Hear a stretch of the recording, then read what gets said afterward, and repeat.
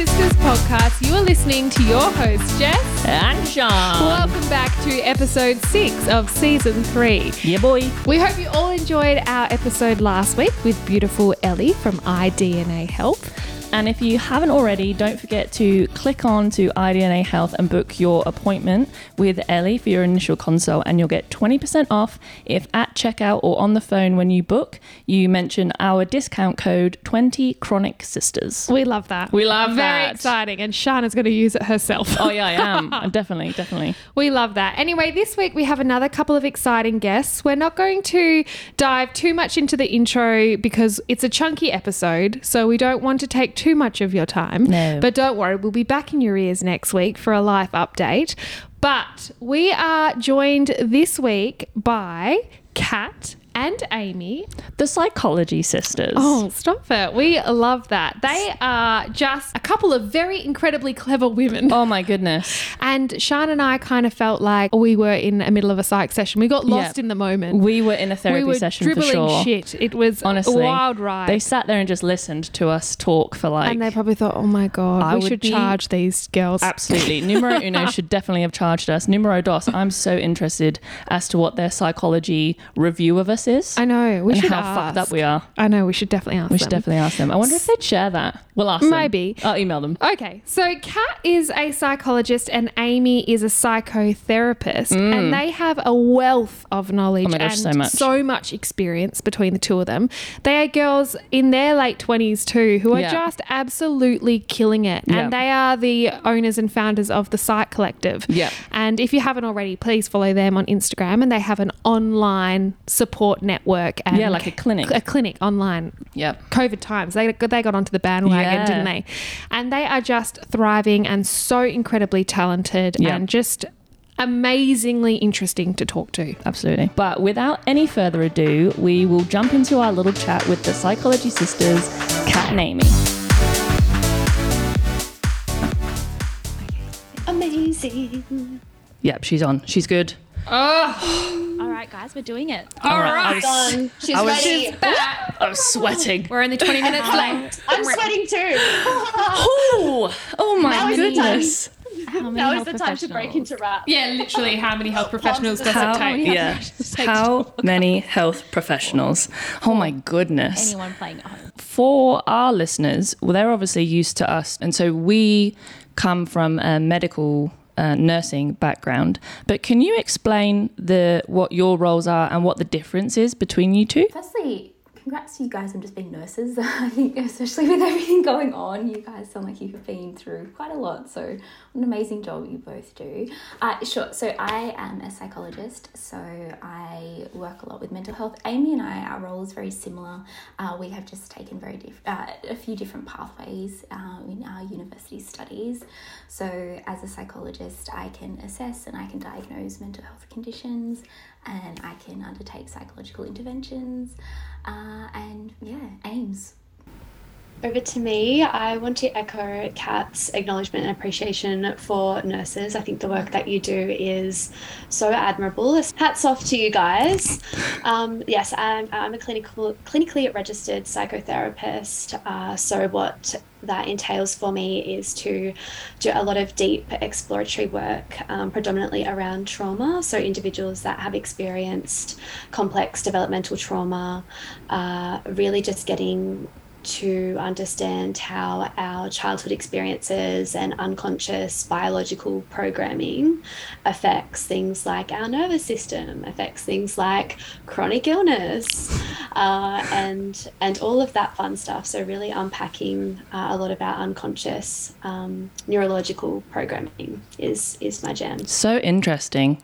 And, similarly for you mirroring and thanking us, I feel like there's been a shift and awareness around mental health. So I'm sure that as much as we've been on the front line from a hospital perspective, you've kind of been having to deal with a lot of the forced reflection of people within isolation. And so there is a lot of focus on mental health, especially post-pandemic, or not even post really. This has kind of forced a lot of people to self-reflect, and being stuck at home has kind of made a lot of people aware of how uncomfortable they are within themselves. So, similarly, thank you for all of your work that you've been doing within the mental health space. I hope you're both looking after yourselves in this time too. So, because we're terrible at looking after ourselves and we like to tell other people to do it. And we also like, though, a nice segue at the start of every episode, we do like to check in with ourselves and with our people that we are talking Love to. that. So how are you girls just feeling in yourselves? How's your week been?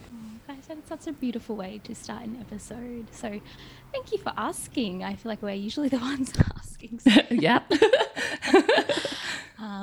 Feeling really good. I got back from holiday. I was so lucky to go overseas. So I got Where'd you go? a couple of weeks ago. I went over to Europe. So jealous. I'm just like living through people who are going away. I'm like, tell me everything. I almost thought I was going to get punked because you know how through the whole COVID 3 years, you just learn to not get excited for anything. Yeah. Yeah. So Such a good state of mind to be in. Yeah. Honestly, I was like, this is a joke. Ashton Kutcher's going to come out. And, got to the airport and my husband's like, I think we're fine. Like, I think We're in. we've made it. We're in. The gate's not closing. No. Anything could happen. So, no, we're very lucky just to be on a plane. Yeah. So thrilling and exciting. So, it's been really lovely being able to travel again. So, yeah, since coming home, it's been really nice to have a break, but yeah, definitely feeling a bit of that post-holiday winter blues. Well, you look very refreshed. Oh, thank you. Amy's like, And Amy, how about you? How are you going? How's your check-in? We love that. Just the laugh, nervous hysterical laugh. How am I? Oh. But how are you, Amy? Right. Thank you for asking. I am well. I have been looking after myself with very gentle daily practices that I know nourish me. Things like going for daily walks in nature, spending a lot of time with my dog. Those are some of my non-negotiables that I will do to kind of try and practice what I preach with clients. It is not always about big extravagant or big change when we're talking about implementing things to help with our mental health or overall well-being. Sometimes it is really just about maintaining those gentle, small daily practices, kind of like physical exercise, right? If we want to strengthen a part of ourselves, be it a physical muscle or our emotional well-being, it is just about that consistency. So lots of beach walks for me. Oh, stunning. In this winter weather. So good. Absolutely. Yeah. Yeah. So good. What about you guys? How are you? Yeah, how are you doing, sis? well, first of all, I'm like, is that a dog in your video? Yes. Yeah, Yes, I was like, this is my dog Mowgli. oh my Mowgli. gosh, What kind of dog Mowgli. is Mowgli? Mowgli is a Weimaraner. He is 18 months old. Okay, so confession. If you listen to our podcast, it was like season 1. We're going to go back. Shan has the same kind of dogs. They're Yeah. her family dogs. yeah.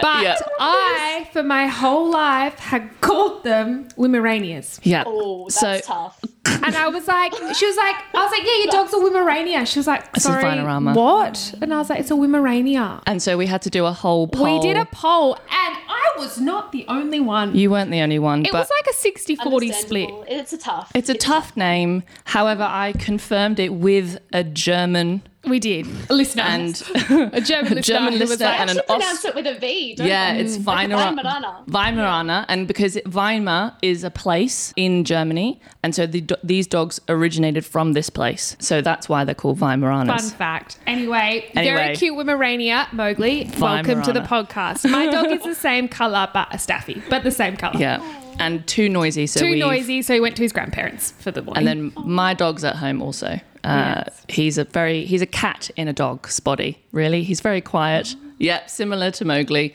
We'll just sit there, observe the world, silently judge you. He does. And so our dogs hate each other. Well, that's wrong. That's wrong. Bundi is my dog, and Bundi loves Nanook. Like, fucking hug me, touch me, love me. And Nanook does this thing where he gets onto the couch and smashes his face in between the two back cushions so he can't see Bundy. They have got quite a toxic relationship. It's a love-hate. Sounds scared. Yeah, he just wants to GTF. Yeah, he does. We let him. We'll hide him from Bundy and distract him. He likes Bundy in small doses, much like a rich chocolate cake. Can't have the whole thing in one go. But yeah, so we're very much dog people. So we spotted him, Mowgli, in the background quite early on. And I'm glad that you mentioned him because I would have been thinking about it this entire conversation. I was trying to work out, I was like, if it's not a dog, what else could Is it a cushion? Is it a rug? Yeah. It is indeed the beautiful Mowgli. He is a very anxious little boy. He has strong separation anxiety. Beautiful. I can't have a shower without him. Was he a COVID purchase? He was a COVID, he was a COVID baby. COVID babies are a different breed altogether, I think. Poor things. He's like a little human. He's literally like having a child. Yeah, aren't they all? But we love him. We love them. Sorry, how are you both? Oh, yeah, sorry. Did you see that distraction yes. that we did there? We're so good at that. So good. Sorry, Jess. Yeah. Yep. How am I? Well, I'm a little bit tired. I just finished night shift, which we love. I am back on a day shift tomorrow and then back on night shift on the weekend, so that's great. So sleeping wise, not great. So I'm a bit tired and grumpy because of that, I guess. Otherwise, I'm okay. I don't really have much to report. It's a bit of a meh week. Very busy week, but full of just work and appointments, which don't really spark that much joy, you know? And so I don't really have much of a life or me time, which isn't great. But I am a dancer and tonight I'm dancing. So that will spark some joy. What kind of dancing? I don't really know how to describe it. It's like a contemporary, what's the... Jazz, heels, stilettos, kind of like a Beyonce film clip. Yeah. Is the only thing you can really say. Is it like those dance classes where you wear the heels and you wear leotards and it's kind of sexy? Yeah. Love that. She's fabulous at it. Yeah. It's very good. So I've got that self-care. tonight. Which is good. I also have the dentist after this, and that's really not good, and it's making me a little bit anxious. But I just hate the dentist. I just hate feet and teeth. So everyone has their hates. Yeah, but that's me. Otherwise, I'm fine. Bit of a meh week, just lots of work. How are you, sis? Oh, thank you for asking. Me, I am average at best, I guess. Again, similarly, work's been pretty busy and full on. So there's been not much relaxation time post that. I've been in a little bit of pain over the last few weeks. So just trying to manage that. Again, like Jess said, our days off are appointments. So straight after this, I've got ultrasounds and GP. And so you never get a full day off. You just get to do life admin every single week, which is so good. But yeah, I'm not bad, which therefore I take as a good thing. It's so good. Because it could be worse. We've got matching internal vaginal ultrasounds. So, it's a spicy 48 hours. We love that. Sean's is the Savo, mine's tomorrow Arvo. So we love that. If there's anything that's going to bond you, it's matching vaginal ultrasound. Yeah, it's a wizard stick up your hoo-ha. Connected for the womb. Exactly. Love that. Yeah. The feminine energy is just raging. Divine. So raging. So no, I'm good. It could be worse, so therefore I'm great. So my baseline and you'll find through the conversation, I guess, is that Jess and I, because we have had chronic illnesses for a long time, mine's been lifelong and yours has been majority of yours, our perception of norm is very warped, and are much like you, Kat, with your holiday, in that you're just assuming something's gonna make it not work anymore or to stop. Or I'm speaking for us now, but for me, like, I live a constant life of like, something's going to happen. So I'm just going to take it for what this is right now, because something is going to fail or be more sore or be more unwell. So we just kind of take the average days as a good day. We're probably Kat and Amy's worst nightmare. Yeah. Because not at all.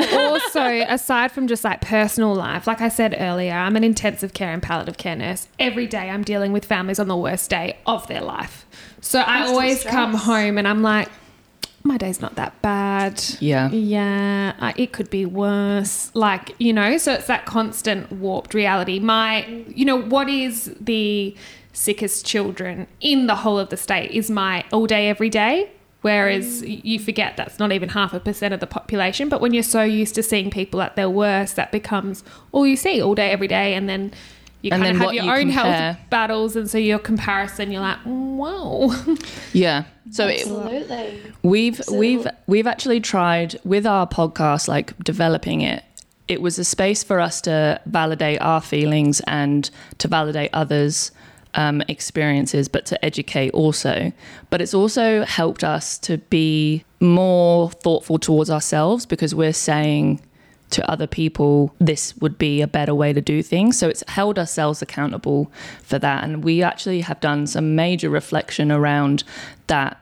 We are consumed at work with the worst of the worst, because we're based in a tertiary hospital.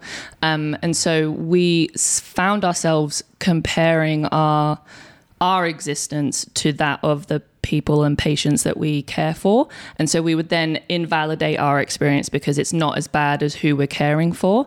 And so over the last year and a bit, we've kind of been able to acknowledge that we do that, for number one, but also try and work through that that's not our equilibrium, it's someone else's. And so we're on a journey of growth, I think, in terms of self-care.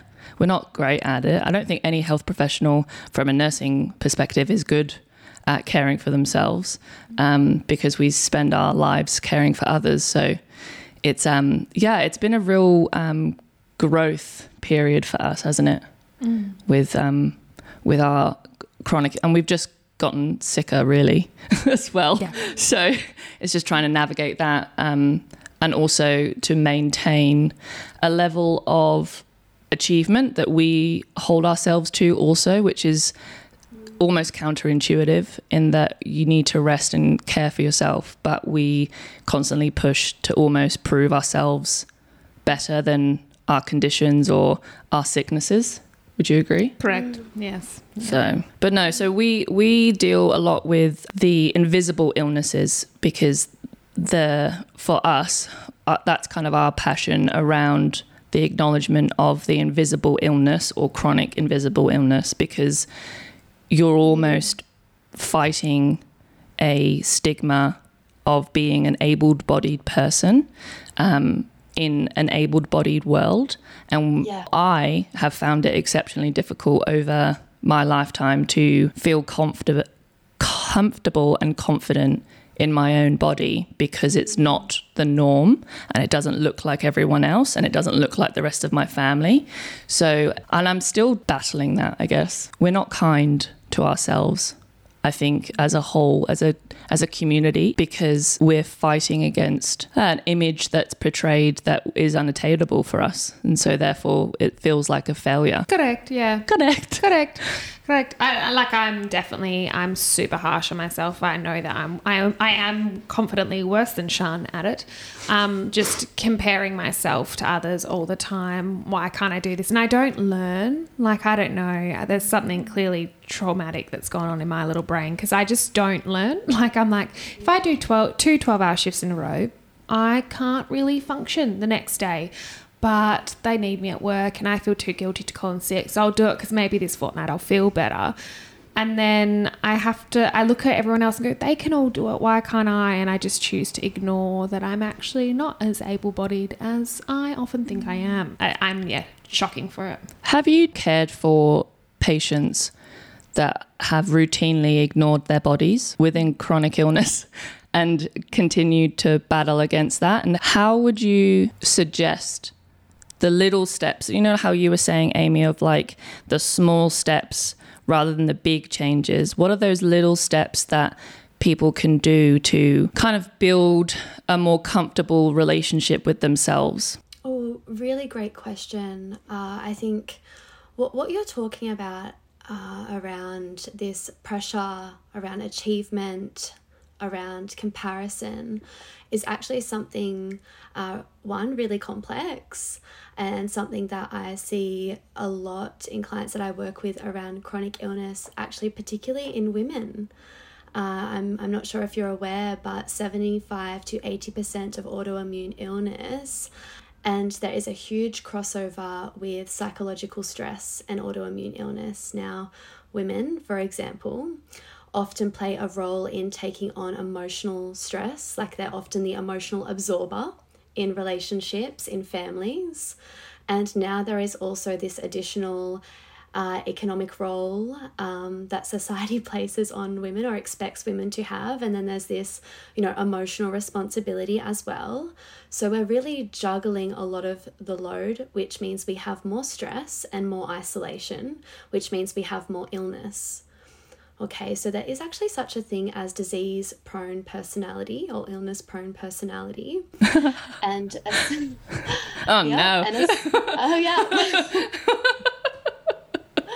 Okay, so this is essentially this automatic and compulsive response to look after the needs of others and ignore your own needs. Oh, okay? I feel like we're doing a BuzzFeed quiz and we're like, man, that's us. Yeah. Yeah, kind of exactly like what you were just speaking about. Yeah, that's right? So strange. Yeah. Because when we have this really compulsive identification with duty and responsibility, it's a risk factor for illness because we're repressing all of our own feelings, needs, which actually suppresses our immune system. So this is one of the most common symptoms I see when I'm working with clients with chronic illness, because they don't actually allow themselves to experience any of the healthy anger, upset, failures that they might have as part of being human. It is that fatal belief that I can never disappoint you. I'm always needing to achieve, to be better. And this kind of goes back to our brain neuroplasticity. Our brains are built to help us function as members of a tribe, and we live in a culture that encourages separation and independence. So illness is not an entity in and of itself. It is a manifestation of our life and our certain contexts in which many factors are really contributing to those psychological aspects. We can't actually separate illness from a person's social, cultural, spiritual, emotional container. It's more like a process in that sense where it becomes a reflection of what happens in someone's life. And the good thing about that is we can do lots to work on this process. It's not something that we just have to fight or just have to battle. It is something that we can really learn to understand and inquire about. What is my body sending messages to say that this needs attention? It actually invites and necessitates an inquiry. Yeah. Okay.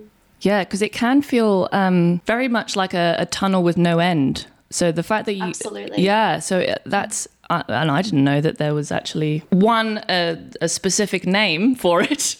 That's fun.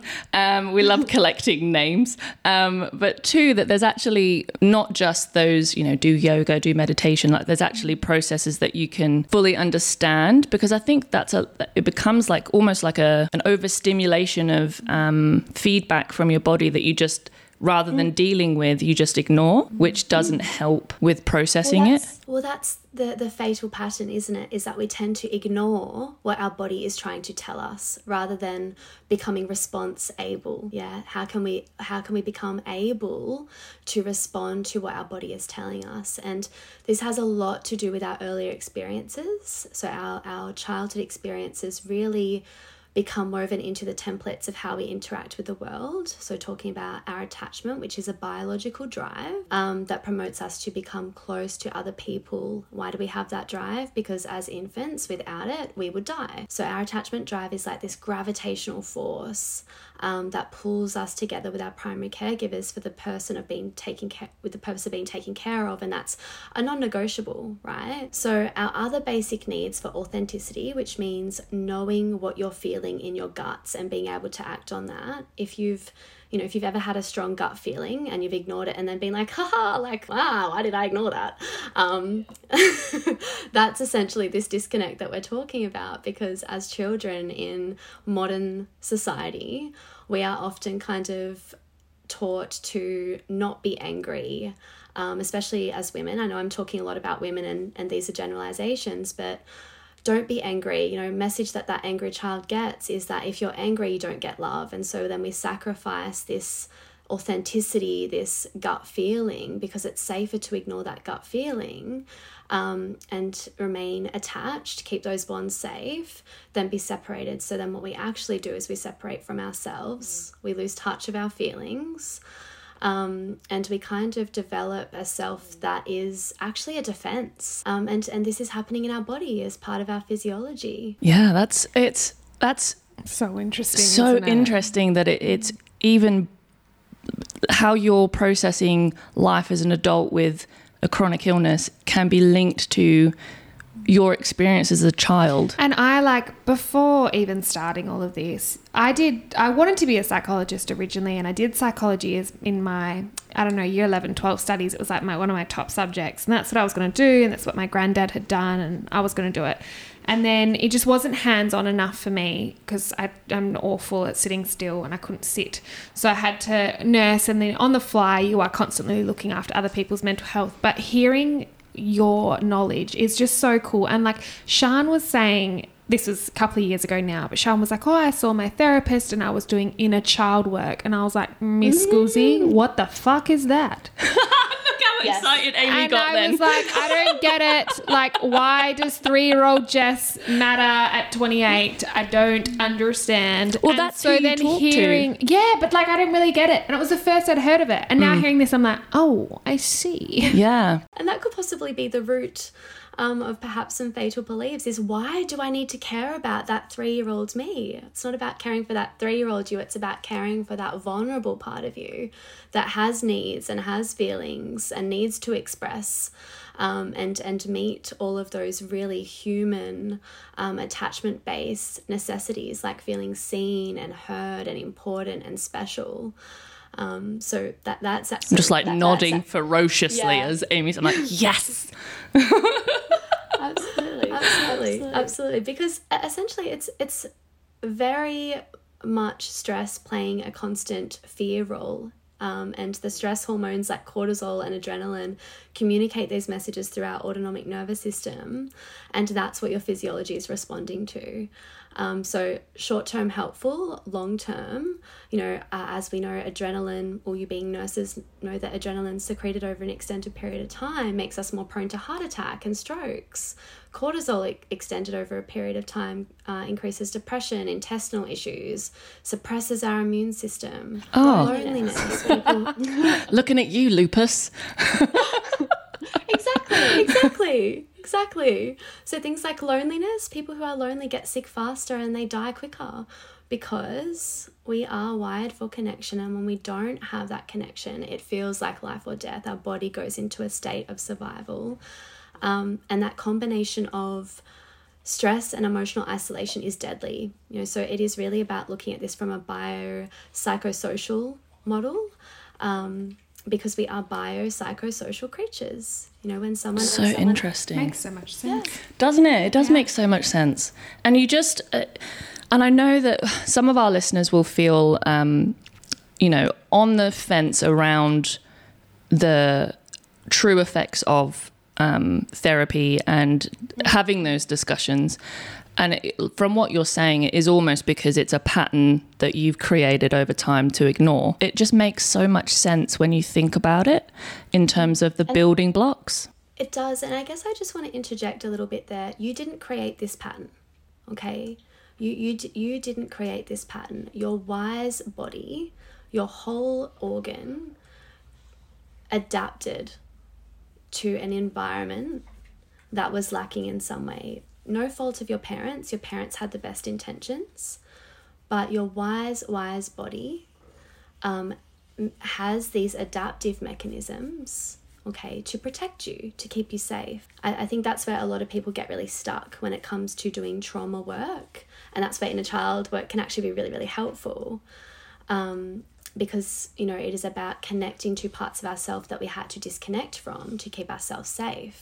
Yeah, it's an interesting, taking the emotion out of it and seeing it as a interaction of objects and space. It becomes much more clear. It's because we are emotional beings that we connect shame, vulnerability, all of these things, guilt, anger, fear. But when you bring it back down to, like you said, it's at a point your being was not receiving something, and it was a protective mode, which has been caused by a reaction of A plus B. If you bring it back down to that base level, removing your personal story from it and the emotion from it, it becomes like you understand it from almost like a binary level. It increases understanding, and I think when you have understanding, you have compassion, because I can imagine living with a chronic illness. You've been at war with yourself and your body for such a long time. You mentioned, Sian, the pervasive feelings of guilt and shame, and I can imagine that must feel really hard and must make you feel quite powerless. I can imagine, to the unpredictable nature of chronic illness, and how out of control does that feel. I can imagine how tough that is to live with chronic illness. So when you can really strip it back and be like, well, it makes sense because of X, Y, and Z, or at least some of it makes sense to me. When you have understanding of how something works, like you said, it's almost like it's not that I have done anything wrong, so to speak, as Ames was saying.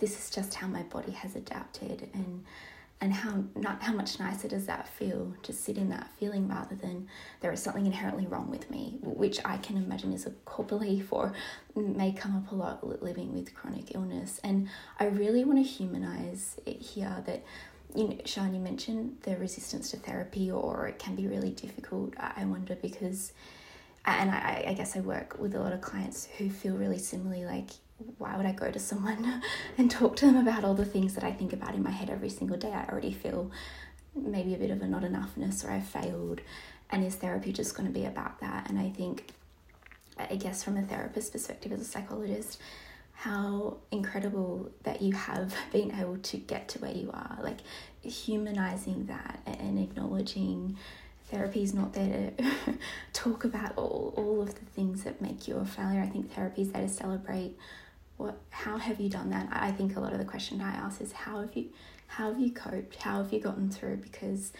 from where we sit, a lot of the time we are always in awe, and that's a lot of therapy. It's understanding, compassion. How did you get to, how did you kind of become to where you are? And I think that's, I really want to kind of shed some light on anyone who's listening who is perhaps quite resistant or worried or nervous about starting therapy. It is can be quite a freeing process, because we learn to understand ourselves. We learn to stop being at war with ourselves, and then have a bit more space for kindness. And that can be a really, really nice feeling. Oh, yeah, absolutely. And it's so helpful as well to learn ways to help yourself on a internal level, because like you said, it's a very common feeling to feel at war with your body every single day. A lot of people, from our experience, personal experience, you wake up not knowing how your body is going to be feeling, how it's going to be acting, whether it's going to be functional as it was the day before. And so it can feel really confronting to be almost at the mercy of your body. And so learning that, there are ways to feel kinder about that space, and to acknowledge that you've made it through to this point doing whatever you can is fantastic. But there may be kinder ways to push through the next chapter of your life. And I think that's what I've learned with my therapist is, like you said, that understanding, so that I can kind of acknowledge that my body has survived up until this point, not that it's let me down up until this point. And that mindset, that change of framework, like we spoke about it in terms of gratitude. So we did an episode on gratitude and the biological effects within your brain that being grateful on a regular basis, can actually change your biochemistry. And that's just by learning to be more grateful. And so just learning those small little ways to kind of flip the script that you've been living up until this point is those little tiny steps towards feeling happier within yourself. And any happiness within the chronic illness life is a joy, because like I said, every day it can be an awful day. And I think that's the thing with chronic illness too. Like, you're forced to sit in a space that a lot of other people don't have to actually deal with or can ignore. So if you like wake up and you don't have anything physically stopping you in the morning, or you don't have to stop and remember to take medications every morning, you don't have to remind yourself to do things for yourself to continue to get through your day. If you can just get up and go about your life, you often don't need to or can choose to ignore how uncomfortable and vulnerable you might actually be feeling. And I think that's the biggest thing I've taken away from it, is that in these last couple of years, I have really been forced to think about myself and how I feel physically, emotionally, and deeper than that superficial, yeah, I'm fine. And I think that's the thing. You don't know what each day is going to bring. It is unpredictable. You have to prepare for a good day, but you have to also prepare for a bad day. You know, there's the pressure on, like last night I had 3 plans, and because of the storm, all 3 got cancelled. And I was so excited because a lot of me is like, oh, I need to go and I need to show up and I need to turn up for other people. And that's been like my battle. And I'm much better at it in the last 12 months to say, actually, no, I can't, because I've had to sit in that space of I'm actually not doing as okay as I would like to be. So I have to stop now before I crash. Whereas before I just go like a steam train and crash and burn. And so I think that's another thing about chronic illness. It forces you to sit in the space of being uncomfortable. And making that space semi-comfortable, you know? Our brain avoids discomfort, right? When we're not wired to want to sit in discomfort, we don't wake up and think, yay, I can't wait to be really uncomfortable today, and I can't wait to feel vulnerable today. Our brain is wired to really avoid that at all costs. And I can imagine anxiety can develop as a buffer against that, right? Because I can imagine chronic illness is so unpredictable sometimes. So anxiety is our brain's natural way of being like, okay, well, we're not sure what's going to happen today. Let's roll the dice and hope for the best. So I know there is such a high comorbidity with anxiety and chronic health. Yeah, anxiety, depression, it almost goes hand in hand, unfortunately, and it will touch people's lives at some point within their chronic illness journey, because of that instability day to day, and the degenerative nature of some illnesses also at a more rapid rate than the norm. And so it brings in feelings of, like I mentioned before, a lot of feelings of shame in that your body doesn't work in the way that others do at your age. And, you know, as we grow older, especially being females, you know, the idea of having children, it becomes like this social pressure also to achieve a certain thing that potentially your body might not be able to do. So there's a lot of, there's a lot of feelings to process on top of just the day-to-day, do I like my body today? Or do I feel okay? And trying to also not burden other people with that is a huge thing that we battle with, don't we? In terms of, we'll carry it for ourselves and not share that load because we know how heavy that is and we don't want to give it to someone else. It's a big block and barrier within relationships, within people with chronic illness, because it takes a lot to not only acknowledge the burden for yourself, but then to also then acknowledge and ask someone else to help you carry it. It just seems impossible because we're also in a society fed that, you can't take up too much space, you can't rock the boat, you need to be a passive person, really. And there's nothing passive about living with a chronic illness. And being a nurse too, you're all about looking after others. So you're like, oh, this is so horrible for me to carry. I don't want someone else to carry it too. Like, this against our nature, and the whole reason why we're nurses is because we care about others. So you're like, I'll just hold that. It's a personality type. I can imagine my needs are not as important, right? Like, I think that's inherently at the core of a lot of health workers or carers or females, or very stereotypically, it's my needs are not as important, and if I share that feels too much. I don't want to take up too much space, and so that must be also quite a lonely place to be. I can imagine quite an isolated feeling of I've got this heavy weight that I'm carrying, and if I share it, you're right, Sian, you know, it's a lifelong burden, and it's, you know, when you share something, you think, this is a burden, we can put it down eventually, but I wonder with a chronic illness, it feels like this is a burden. I don't know when we can ever put it down. If I share this, someone has to carry it with me for the rest of my life, and I wonder if that's a resistance or something that stops you, or people suffering from chronic illness, from sharing. Absolutely, because not only is it the weight of it is as it is now, but you have no idea what the future holds either. So, you know, there will be times that both of us will be sicker and something will be wrong, that we'll need medical attention, we'll need surgeries. So it's not even you're just selling it as seen, this will be what it's like forever. The degenerative nature of life is multiplied when you have something, you know, genetically wrong or autoimmune diseases. It's never going to be what it is today. It's always going to change. So it's all about, it's the instability of it, which is, you know, hard to manage at the best of times when you're living in it. Absolutely, and so depleting. I think when we talk about it from a psychological context, and a lot of the work that I do with clients, I guess essentially the trauma of living with chronic illness is really at the roots about disconnection, disempowerment, and lack of choice. And when you think about being a small child, there are a lot of familiar narratives that come up with feeling helpless and lacking agency and feeling very disempowered and disconnected from self. And that is absolutely exhausting. It is an extraordinarily huge amount of suffering and grief that comes with experiencing that pain.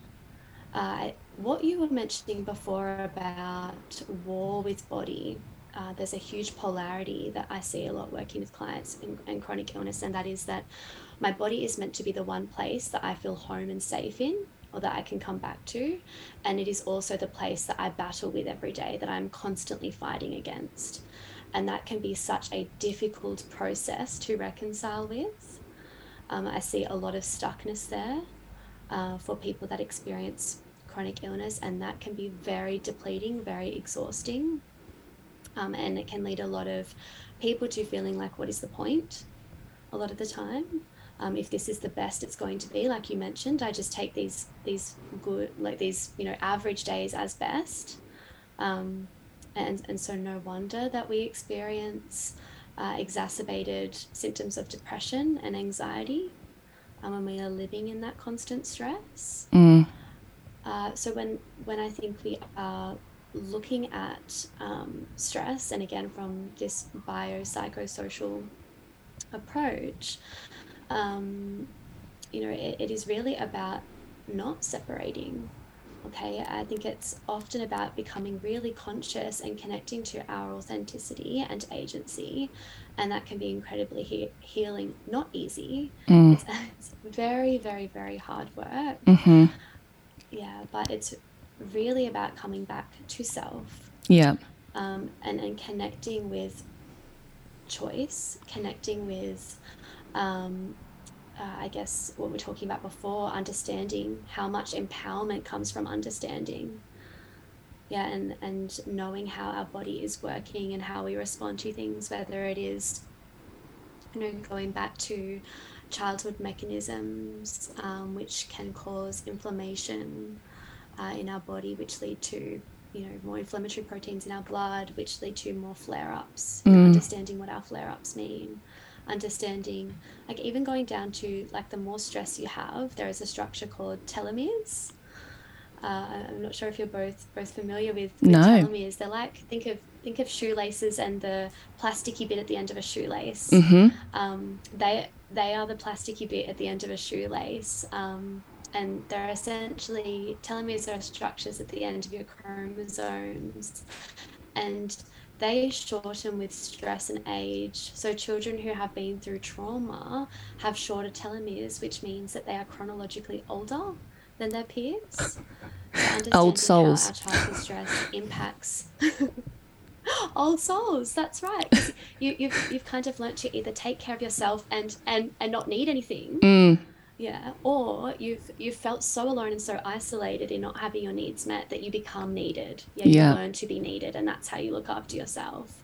Yeah. Okay, so understanding how childhood stress impacts our brain, physiology, from our serotonin availability in our brain, which is our mood chemical. Early childhood programs impact our brain, physiologically in that sense, which then impacts how compassionate we're able to be to ourselves. Because essentially, if I don't see myself as someone who's worthy or valuable, of looking after, to the point where I look after other people to get value, worth, acceptance, approval, then again, no wonder we have increased stress, no wonder we have increased illness. And then we tell ourselves that we are the wrong thing. My body is the wrong thing, because that's the safest assumption we can make. Because that's something we can fix, right? I feel so targeted. I know. I'm like, this is cutting to the core. Well, it's so interesting, because like what you're just saying there, Amy, and then what Kat was saying about how it does make you feel lonely and isolated, and it does force you to shut off because you don't think that you're wanted, needed. You learn to be independent. Your things get shorter on your chromosomes. Mine are probably just barely hanging in. I don't think you have any left, but mate. I was thinking about that. And you talk about all this early childhood work. I didn't have any of this when I was younger, but this has all happened as when I'm an adult, and I'm like, oh my God. And so the last 3 years I didn't want to date, struggled to date, because I've probably been my sickest in the last 3 years. But I came to terms with, right, this is me. I'm doing me. I have to look after myself, because I was ended up being in a toxic relationship, and they left, they cheated. So I had all of that, as well as all my chronic illness to discover. And so I was left for a long time feeling I'm not wanted, I'm not needed, I'm very sick, I have to look after myself, and I will get my joy out of looking after other people. And I'm like, holy fuck, she's literally talking about me. Yeah. The hyper independence as well. Is like Sian was saying, it's a lifelong disease. It is a lifelong condition. Like Sian was talking about family planning. That's a huge thing for me. And so I was like, well, it's just easier if I do this on my own, because it's hard enough for me to accept, let alone have somebody else come in and accept me and all this extra baggage.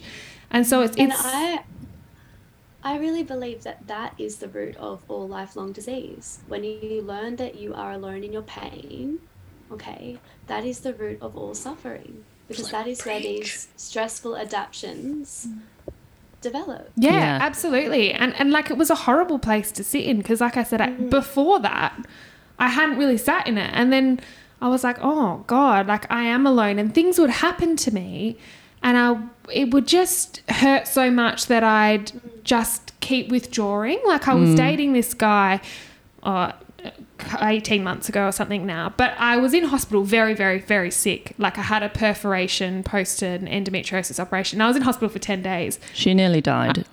And he didn't rock up. He didn't rock up to the hospital. So I'm like, oh, this is someone I've choose to let in, who lives in the next suburb and isn't here. Who abandoned you when you needed him the most. Yeah. So I was like, it became like, oh God, my chronic illness is too much. He's not there. And so I think, like, hearing that, I'm like, God, that's where I think a lot of all this stems from. It was the combo for me of relationships and growth, but also my own physical illness and lots of chronic illness and stuff happening. But the two of them together, I'm like, fuck, looking back, that was a shit 3 years. And like, now I feel validated that it was. And I had all these feelings that you're talking about.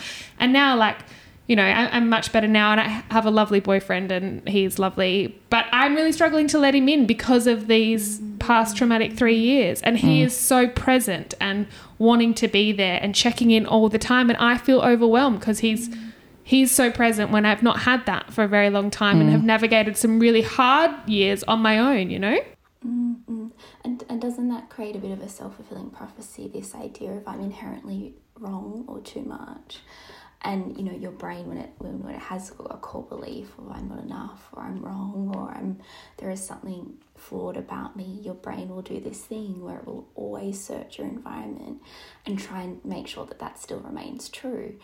But it will actively search it out, and it will forget about the 99% of the times where you haven't been too much for someone, where you have been very valued and loved, because our brain doesn't love grey area. Our brain loves black and whiteness, right? So if you have ever felt that, even living with a chronic illness, Jess, you mentioned in your childhood you felt things were okay, but I wonder if you're learning perhaps in the last few years, maybe there is something wrong with me, maybe I am too much. And so your brain's like, okay, well, that's a new belief, let's try and confirm that. Let's actually try and find that in our environment and in our relationships.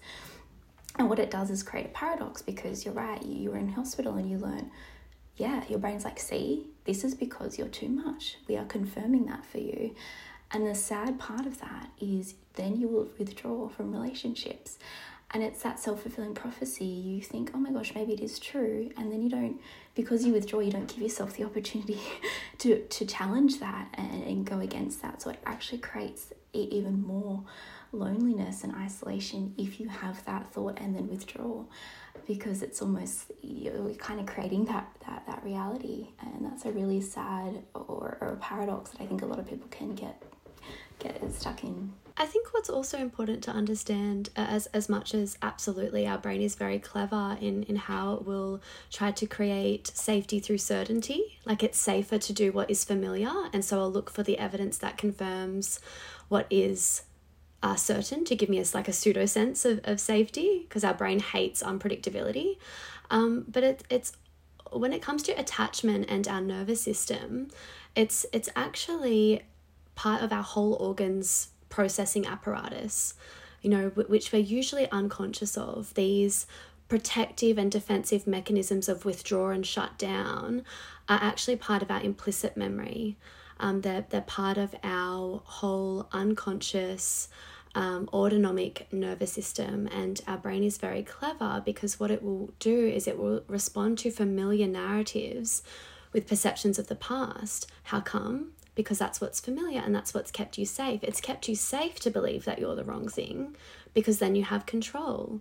And what does control give you? Certainty. If you're the wrong thing and it's a wrong thing about you, then you can change it, you can fix it. Okay, and what has the narrative taught you? If you can change it and you can fix it, then there's certainty that you'll have hope, that things won't always be this way for the future. So for example, reactions such as defensiveness, or shutdown or avoidance in terms of attachment are protective mechanisms for rejection and abandonment. You know, if certain emotions weren't allowed to be expressed, that is programmed biologically into your brain, so that decades later, when you feel like your partner hasn't shown up for you, or they literally haven't shown up for you in the most crucial time when it mattered most, we go into that same physiological response as we did when we were children, as I'm just not good enough, I'm not lovable, it's because of the wrong things about me. Okay, so it becomes confirmed in that sense as well. And it's such a heavy space to sit also. It's not fun. I mean, I've done it many a time throughout my life. And on the flip side of that, like I remember because when I was a child, I have scoliosis, so I have a curvature of my spine. And as a child, I had to wear a plaster Paris on my torso from the ages of 18 months up until when I had surgery. But when I had surgery, I was still in school. I was in primary school, so I was about 9. And I had attached my identity at that point to my condition and that fact that I was different. I had a plaster Paris on. That was who I was. And then when I had my surgery, I didn't have to wear that anymore. And I remember asking my dad in the car on the way back from the hospital after having my final cast removed. I said to him, my dad asked, are you excited to go back to school with no cast on? And I said, no. And he said, why? And I said, I'm scared that no one's going to like me anymore because I don't have my jacket, I used to call it, my jacket on, because they're only friends with me because I have that. And so I held so much of my childhood identity to my condition and who I was. And in the same breath, I was also terrified of it and losing it, but at the same time also wanted to be normal. And so it's just it's a paradox of trying to live these both of these lives, and it can become quite addictive almost, or euphoric maybe, to fully become your condition, because that, like you said, is a safety of, I know this is who I am and this is who I identify as. So you're either one end of the spectrum or the other. You're either fully in it and that is all you are, and this is everything, all of your values are attached to your condition and how you're feeling, or completely the opposite end of, I don't have anything wrong with me, I'm perfectly fine, there's nothing that I can't do as good as anyone else. Yeah. But it's so interesting that you say that. Sorry to interrupt, but I see this a lot too in how illness is seen as a pathological process where it becomes like a fixed entity. So it's, I am cancer, or I am endometriosis. I have endometriosis. It becomes like a real entity. And I think this is definitely like one of those Western views on illness, that biomedical model, which assumes that illness is a deviation from the norm, based on measurable biological variables, which leaves very room for the social, psychological and behavioral dimensions of illness. And what you're talking about is a really common shared human experience with those that have chronic illness, is that I learnt that I was most attended to when I was sick, when I wasn't well. So as much as it is the wrong bad thing about me, it is also effective at allowing me to meet some of those crucial attachment needs in feeling seen and heard, but not necessarily understood because I'm not normal. So it is very, very confusing. And, it isn't just about the fixed entity. It is, for example, if you go to a specialist, any kind of specialist, whether it is for psoriasis, say you go to a specialist dermatologist for psoriasis, they'll give you a steroid cream, which is a copy of the stress hormone cortisol. If you go to a gastrointestinal specialist, they'll usually give you an injection. What is the injection called? It is, I can't think of it now, but again, it's essentially a copy of cortisol. Hydrocortisol, the injections? Yes. Yeah. In most autoimmune diseases, we treat these conditions across medicine with stress hormones, but we're not actually addressing. I'm on prednisolone every day. Yeah. Yes. I'm on steroids and she's every the most day. Stressed bitch ever already as a baseline. And how many of these ologist people asked you, like, what is stress like for you? What was primary school like for you when you were learning about your illness? What have your experiences of loneliness, social connectedness been like? We are treating conditions that are rooted in stress with stress. Yeah, so much sense. Boggles my tiny mind. So much sense. It's modern medicine at its finest. What you're talking about. This kind of like constant, like nonsensical juxtaposition of like, this is true, but then this feels true. So which one is true? I don't know. I can't trust anything. SOS. Yeah. Sending out SOSs daily, I think, into the atmosphere are most people with chronic illness. I know I send mine out. So when I first went to therapy, I found a lot of my current behaviors were from my childhood and how I have experienced life as a child.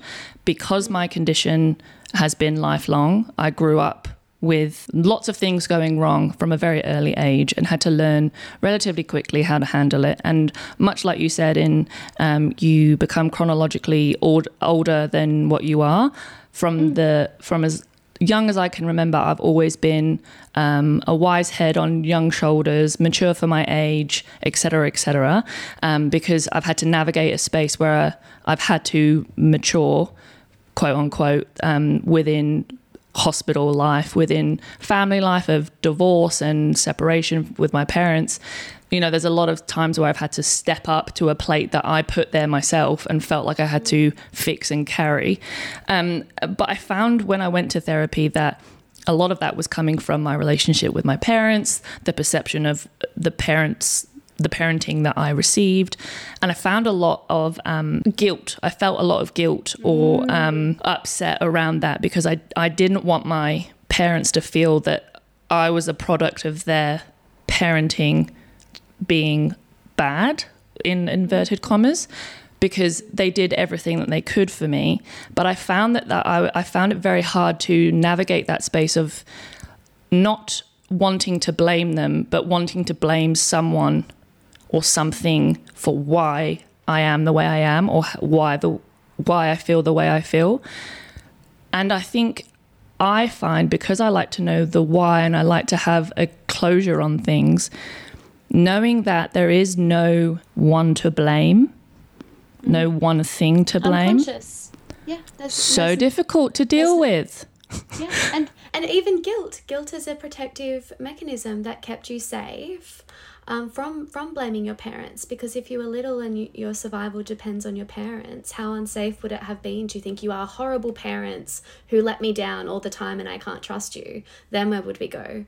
So guilt functions to kind of keep you in line, to allow hope, to keep you safe in the sense of, well, okay, if I can just do this, or I should be doing this, or I must do this, and then my parents will be happy and then I'll be okay. Yeah.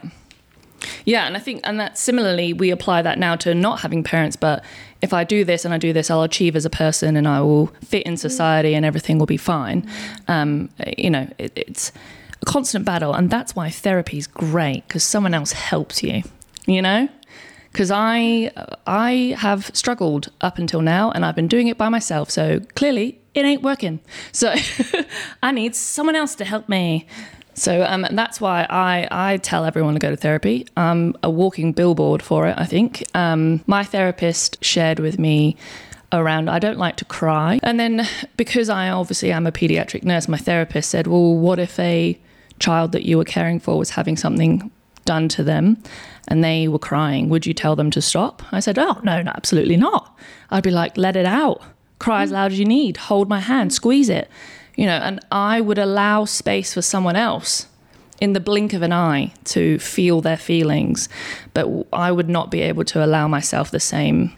And I think learning that has been the most eye-opening, in that I hold myself to a standard that is, I'm setting myself up to fail, basically. It's a hard lesson to learn, to know that you're preventing as valuable yourself as others too. You don't believe you're as valuable as other people. No. We put ourselves at such a different level to others, don't we? We always think we're the kind of exception to the rule. Like, yes, I would give my friends all the advice, but I'd never take it myself. Yeah. Why is that?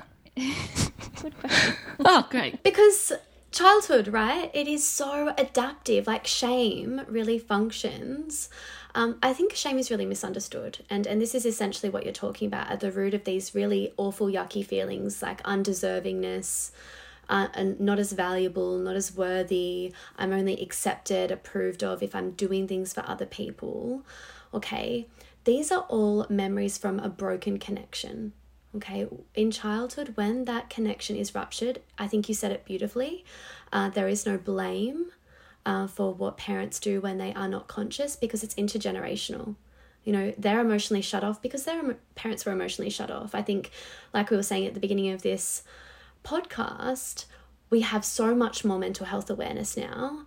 Even in the last, say, 3 to 5 years, I'm seeing younger generations just be so much more aware and attuned to themselves and to their psychology, which is amazing. But essentially, like, it is intergenerational, and shame really functions as part of our internal map, in that Shame is a memory, an implicit memory, so a bodily, emotional memory that has no time and date stamp. Shame is a memory of a broken connection or a ruptured attachment bond, and we made sense of that broken connection by that was my fault. Yeah, I am the reason that I now feel disconnected or alone in this experience. Why is that protective?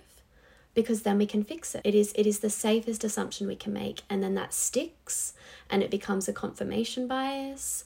It becomes replicated in our adult relationships, and then we end up, it's kind of like an old house that gets wired and then the lights stop working as well. You need to replace the light bulbs more often.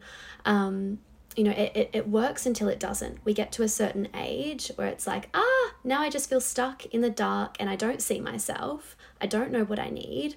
I can't reach for anything. And it is about rewiring so we're then able to turn the lights on and be able to see ourselves in a more authentic and connected light. And so having worked in the mental health space and having clients with chronic illness, what are some of the small practices that we can do to to set up our space within our mental load to be a bit kinder to ourselves? I think you've mentioned hope a few times, and I really like that word. And Jess, you were speaking at the beginning about holding yourself to this account of trying to do all your day shifts and your night shifts, and I really want to humanize that for you, because, and I think this is really important to remember for anyone who's listening, is that you wanting to do it all is just like you wanting to be like everyone else. And isn't that such a human thing to want to do sometimes? I think perhaps you may feel guilty or silly or shame, right? Being like, I shouldn't be doing all this, but I keep saying yes, right? I do just want to humanize that that's actually really normal to want to see everyone around you and want to do the same as them. I think there's kind of this want to be like everyone else, which I can imagine in chronic illness, you feel that disconnect and isolation quite a lot. So I think, I wonder if you experience that lots of other people do as well, that I want to just be up here where it looks like everyone else is. And I think not meeting that with frustration of self, but actually being like, you know what, I'm human for wanting to work these shifts because I'm seeing that everyone else can do that. So of course I want to do that. Maybe it's so acknowledging that you're different. Your baseline and what you can cope with is quite different each day. I guess everyone has got a pretty, I guess people who don't live with chronic illness, can manage, maybe through the week and kind of get through, and each day is fairly similar, but I guess living with a chronic illness and also a mental illness, there's quite a link here, isn't there? Each day is different, right? Your capacity yesterday may not be the same capacity as today. And I guess when I work with clients, it's acknowledging, okay, well, what does your capacity look like today? Let's just focus on today. And is it okay that looks different from yesterday and maybe even tomorrow? I think that can be really helpful to just reframe and kind of be a little bit more understanding and compassionate to that. Your capacity is very different. Sometimes hour to hour, if you need to break it down to the hour to hour, that can be really helpful as well. But also that if you kind of push yourself and jeopardize your own boundaries and capacity, that it's also really human to do that. I think we all just want to fit in and be like everyone else. But maybe it's acknowledging that you're different can just be a little bit different each day. And that's really wonderful to have that kind of reframe in your day. So that's something that I find really helpful. And also just those smaller practices, body work is really important, especially with chronic illness. We spoke about that disconnect with our body, that shame and hate. Sometimes just body neutrality. I think we kind of hear a lot of body love and body acceptance, and then that can feel even harder to do with a chronic illness, right? When a lot of our shame and hatred and loathing can come from our body. So is there room to shape and change our relationship with our body? I think Shani mentioned gratitude is wonderful, but I think even before that, it's hard to get to gratitude and love when you're not even, when you hate your parts of your body. So something that can be helpful is actually acceptance and neutrality, just getting to a point of, you know what, my body's okay. Yeah, there are things I don't love about it, things I do like about it. And that is a huge step. I think a lot of people feel this sense of I need to love and accept and have gratitude for everything about myself, but perhaps that's too much, and it's okay if it is. If you've hated your body, it's really hard to make that jump. So a lot of the work can be, is there parts of your body you can just have neutrality with, just, this is my leg and this is my endo, and taking that emotion out of it is a huge step. And so that's very helpful actually, because there is a lot within social media at the moment around body positivity and, like you said, body love, and that can almost be an unachievable goal, which then on that self-fulfilling, like, well, that's way too far, I'm never going to do that, so I'm just going to continue to sit in this hatred space. So just being able to know that neutrality is an option is huge, because it's not commonly presented. It's either a love or hate. It's not this in the middle of the road space. So that's a really helpful tip that I think many of our listeners will be able to work towards, because it's a more achievable goal and a more achievable emotional space rather than the extreme. Yeah, it feels a bit more doable, doesn't it? It takes that pressure off, because there's so much pressure already, I can imagine. So to have that awareness that it's okay if today things are just neutral, or even tolerance, like even if neutrality feels even too much, to go from hatred to neutrality for some, even that's a big step. So I guess a lot of the work I do is what parts of your body can you tolerate today? Yeah, like you wouldn't have a bully your whole life and become best friends with them. You'd be like, hey, what's up? Let's be BFFs. You'd be like, I'll start to tolerate you if I want to build my relationship with you. So smaller steps. You're not supposed to go 0 to 100. That's so unrealistic. So taking that pressure off of yourself and your body, and starting small, I think is a really helpful way to feel a bit more connected with that body. Yeah. That's so Absolutely. true. Yeah, I love that. You're never going to be best friends with a bully. That's nice. I'm like, oh yeah. No, I wouldn't. No, I wouldn't. Yeah. Beautifully said. The only other things that I would add to that, working with people who are living with chronic illness, is a lot of nervous system regulation, stress reduction. Stress is really at the root of chronic illness, and I know that is a really big, bold statement, but that is definitely how I work with my clients who are experiencing chronic illness and have for their whole lives. It is really rooted in nervous system, and as part of that adaptive childhood programming. So I will work a lot around complex developmental trauma. I will work a lot around somatic practices, so embodiment experiencing, whether that be through mindfulness or even just becoming conscious of what our body is signaling and our emotions that might have been suppressed or repressed at the time. Even things like learning to express anger in a healthy way. Oftentimes when we suppress healthy anger, we're affecting every single aspect of our physiology, and that becomes stuck in our nervous system. So that can be really, really important to understand and work through. And I think, like I mentioned before, a lot of people experience this sense of disempowerment, disconnection, and lack of choice. So really working on building up that understanding and those insights to create a sense of empowerment and agency and choice over things that over what we can when working with chronic illness. And I think with stress, I like to break it down into 3 aspects. So there will be the event that triggers our stress response. There'll be the physiological stress, which is, our nervous system, our gut, our heart rate. It might be a flare-up in psoriasis, endometriosis, polycystic ovarian syndrome, irritable bowel syndrome, all of those types. I'm like, and tick, psoriasis, tick, endo, tick. Yeah. I'm like, listen, Jess. IBS, tick. Listen. All of those inflammatory illnesses, okay? So our processing apparatus, which again, those unconscious responses triggered by perceptions of the past, really understanding our responses and how they relate to earlier experiences to expand our capacity to cope.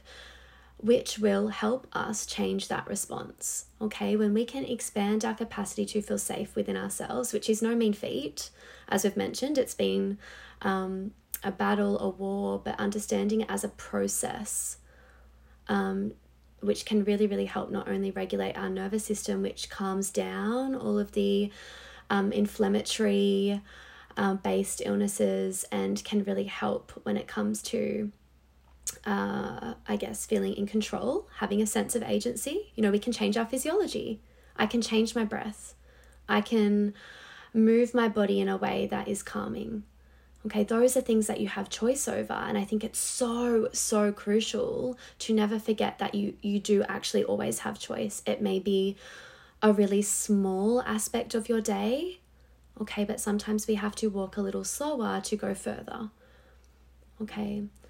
So I will work mainly from that framework, and really focusing on also our body balance. Okay, so when our energy is low because our body is coping with more, looking at what is depleting me, what is taking away energy, and how do I nourish myself?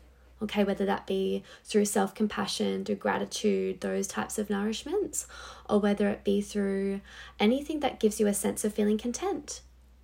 Okay, finding those small deposits that can help top us up when we're feeling unbalanced or depleted is really important too. Oh, and the biggest thing, connection.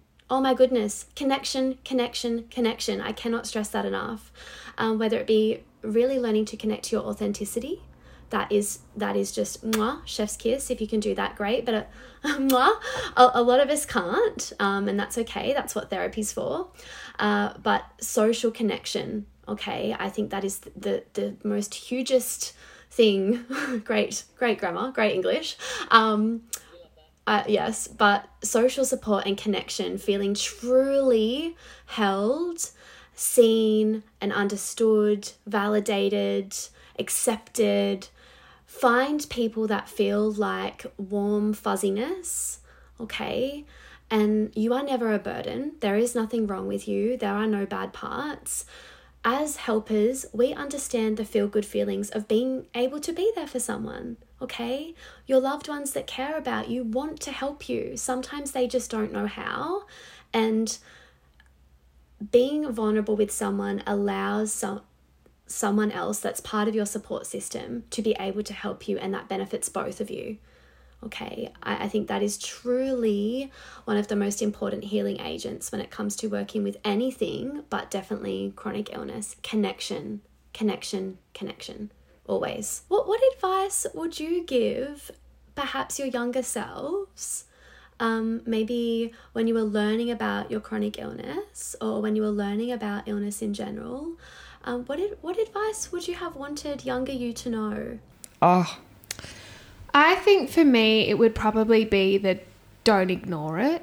Like, my biggest thing was like I copped a diagnosis. So say for like my endometriosis, I got that diagnosed 10 years ago. And I just did a wonderful job at ignoring it for 7-8 years. And was experiencing horrible symptoms, but just chose to ignore it. Because I'm like, well, there's no cure for this shitty thing, so just pretend you don't have it, really. So I think, again, that on top of like my horrendous breakup a few years ago, I think that put me into this spiral of toxic positivity and toxic overachieving. Like, I have to be the best at everything, because why wasn't I good enough? Or why did this happen to me? Or why did I cop this diagnosis? Why did someone walk out on me? I need to be the best at everything. So my biggest thing was that I ignored physical signs that I wasn't actually as well as I would have liked to believe I was. And I just became so consumed by overachieving that I ignored it, and the end result is I got sicker. And so I think really educating myself, and I mean, it was hard because I was diagnosed, say, with the endometriosis 10 years ago, and there was minimal talk about it then. Like, it's not like the community that it is now. We didn't have Instagram. Like, Instagram only just was a thing. There was no one talking about endo. There was no funding into endo. I hadn't done my research. So I had an operation that I'm actually not very happy that I had. It wasn't the type that I'd wanted, but, you know, that wasn't really to my fault because there wasn't a lot of chat or knowledge around it. But I kind of wish I had researched a little bit more, but I was 18 and young and, you know, still going to an appointment with my mum and still discovering who I was as a woman and getting to know my body. And I don't think I really got to know me as an adult yet. I think I was only just becoming an adult and really learning what I wanted in life, or thinking about Jess now at 28. That was a hard thing to think about when you're 18. And I was with my high school boyfriend and thought, oh, we'll get married and live happily ever after. And like, you know, I wasn't even a nurse yet. Like, I was still just finding my own feet. So I think just giving myself more time to learn about my disease, to advocate for myself, which I've had to do a lot now. But unfortunately, a lot of people with chronic illnesses do have to advocate for themselves a lot, which is bloody exhausting. Like, you know, to get the lupus diagnosis, it was, when I look back and you talk about the inner child work, I was never well as a child. I was always something going on, but it was, you have psoriasis, or you have this knee problem, or you have low-grade fevers because you've always got throat infections, or you've got this problem, or you've got effusions. But it was never someone holistically going, hang on, there's a systemic problem here. And so, yeah, I think my biggest advice would be to just really advocate for yourself. If you're not feeling well, you're actually not feeling well. Like, I do an amazing job of ignoring my symptoms. Like, I can't walk at the end of a shift, but I'm like, other people might be like this. But, you know, like, I just think actually listening to my body, myself, advocating for myself, that would be the biggest thing that I would have wished that I had done at 18, but I was young and I didn't know. And, you know, I think if I was diagnosed now with some of those things at 28, there is way more support and help out there. And there's people like you guys, there's podcasts, there's, you know, so many support pages. And I think I probably would have done better, but, you know, it was a hard time back then. And it does just show, I guess, a positive in all of this conversation is that we have come leaps and bounds in improving our physical health, mental health. There is way more conversation and time and energy put into it. But yeah, I think that's the biggest thing for me, is just prioritize me a bit more, because I'm really good at not doing it. Love that. Yeah. Oh, beautiful. Absolutely. I think for me, it's a little bit different in that my diagnosis came when it wasn't diagnosed to me, it was diagnosed to my parents. And so my parents were the ones that were teaching me really about what was wrong with me, for lack of a better word. What was wrong with you, not what was happening to you. See, I knew one of you would pick that up. So I learnt through my parents, and I am the oldest of myself and my sister. So my sister and I are 3 years apart. And so I wasn't diagnosed until I was 6. So I spent, you know, a small part of my childhood as just the ill sibling. And so looking back, I think as my childhood as a whole, obviously growing up with a genetic disorder and the multiple surgeries, et cetera, I think I would tell myself to, similar to Jess, to not ignore that there is something different about me. And through, you know, no fault of their own, my parents brought my sister and I up the same, and there was no difference in ability in their eyes, even though anatomically there is. And so I think I have been brought up to know that being disabled is a subconscious negative. And so that has been the core of or the foundation of how I've built my identity and self, in that my illnesses and my conditions should not affect anything that I do, and there should be no adaptation because I'm normal, in inverted commas. And so I would like to tell my younger self that it's okay to adapt things to make it easier for you. You are built the way you are, and the world should adapt to you, not the other way around. And I think if I had been taught that from a younger age, I would be more comfortable in requesting adaptation within my life, whether that be through time spent somewhere or even just chairs or desks or sofas, shoes, whatever. I believe that I would be able to ask for those adaptations as a basis, as a basic need and necessity, rather than this extra step to make me feel comfortable. So I would hope that my younger self would adapt herself less and adapt her surrounding more, is the crux, I guess, of what I would tell myself and what I'm trying to tell myself now. So it's not the different message. I'm just learning it as a 30-year-old rather than as a 4-year-old. And that's a hard, habit to break. But I think that's what I would tell myself. But yeah, so I think, look, we could talk for hours on end. I could talk to you both for days, I think. I honestly think that we've just kind of got a free therapy session, which I'm very thankful for. I'm stoked. I'm so sorry that we're not paying you. We appreciate your expertise and your listening abilities. I love how we sent each other questions, and I'm like, oh, we just had a chat. I was thinking, oh my gosh, I was looking at that question page, we haven't even. But we didn't even get to. I know we did cover a lot of it though, I guess, within the chat though, didn't we? Yeah, and I think the conversation around management of chronic illness is a never-ending discussion. I think that our conversation today has only shown there are so many levels to being chronically ill, and to learn how to be a better version of yourself and to care for yourself better. Just off topic before we finish, I don't like using the word chronically ill sufferer, or I suffer from. I don't enjoy using that, and I also don't enjoy using survivor either. I've had a stroke that I'm very lucky that I can talk, walk. I shouldn't really be able to, but I am very thankful for that. But a lot of the terminology around stroke is stroke survivor. And I don't enjoy that phrase. And that's probably on a deeper level something that I need to work on.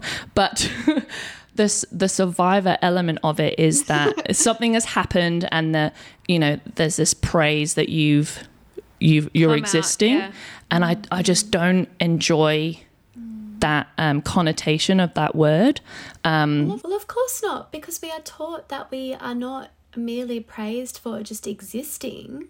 We are not just, valued and worthy for just being us. We have to do something to be celebrated and to be praised. Yeah. So just for surviving feels stupid, right?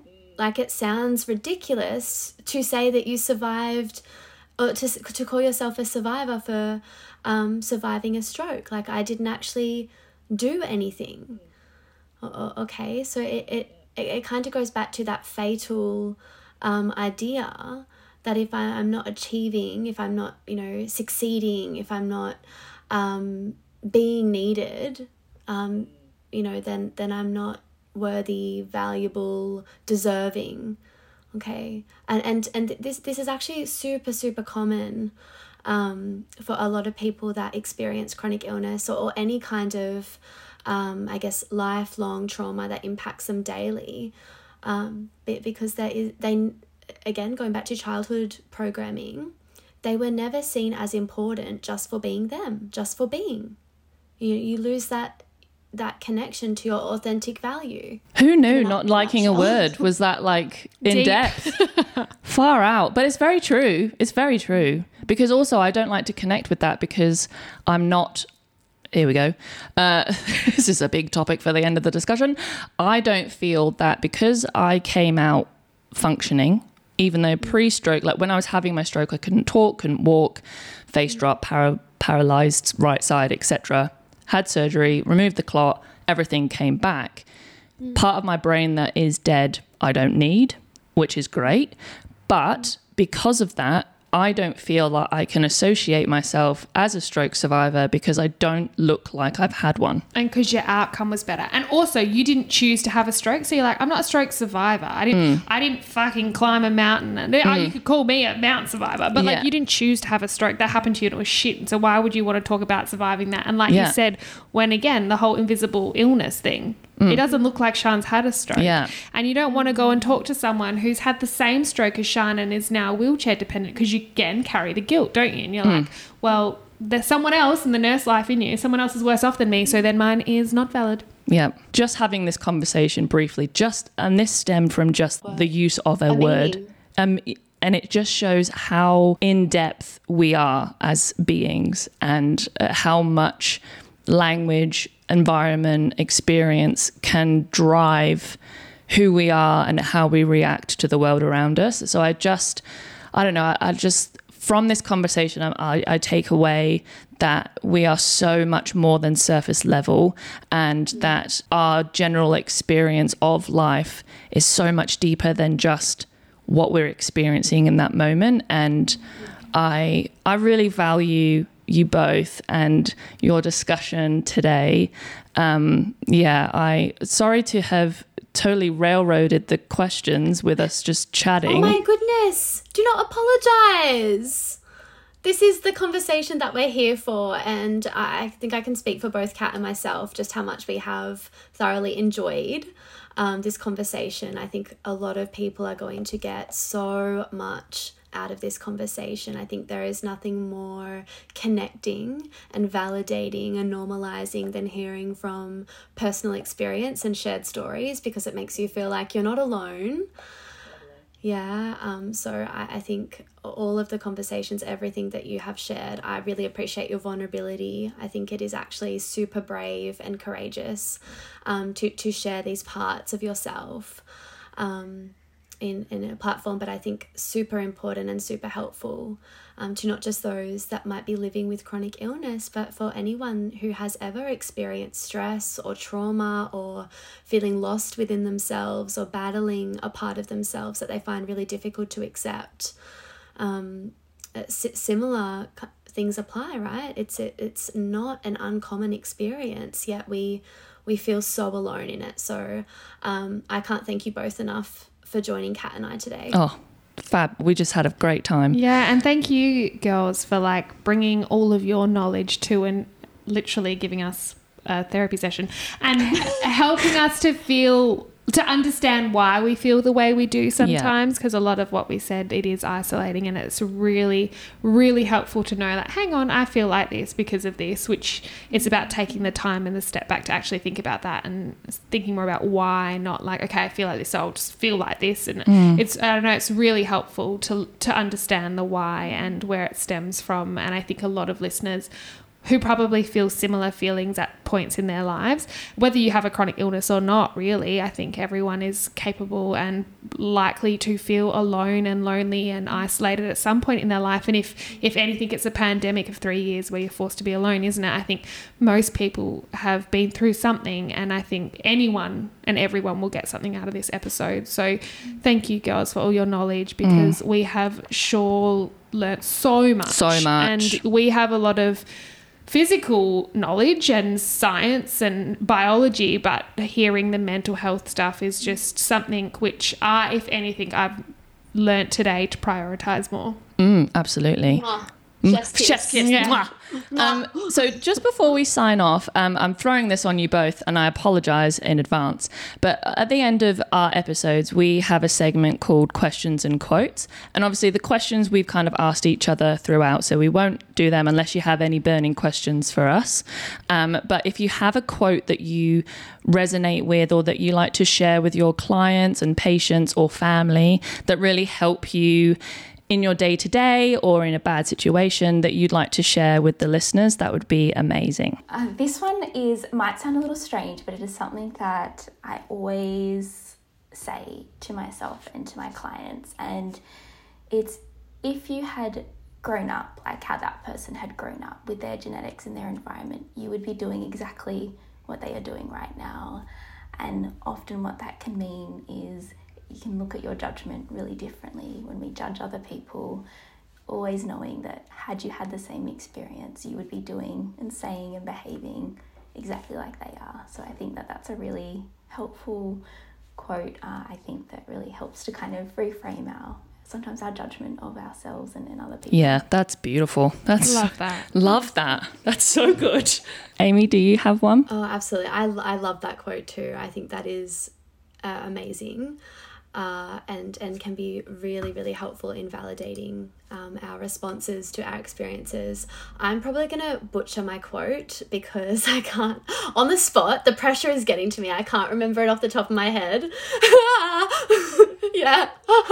However, it is something along the lines of the greatest stress we will ever experience is a disconnection from our authenticity or a disconnection from ourselves. Well, if that's not a cute little summary of today, I love that. That's so beautiful. Coming out with the goods there, Amy. It was fantastic. No, it is my favourite, and I feel like it is extremely helpful to reflect on.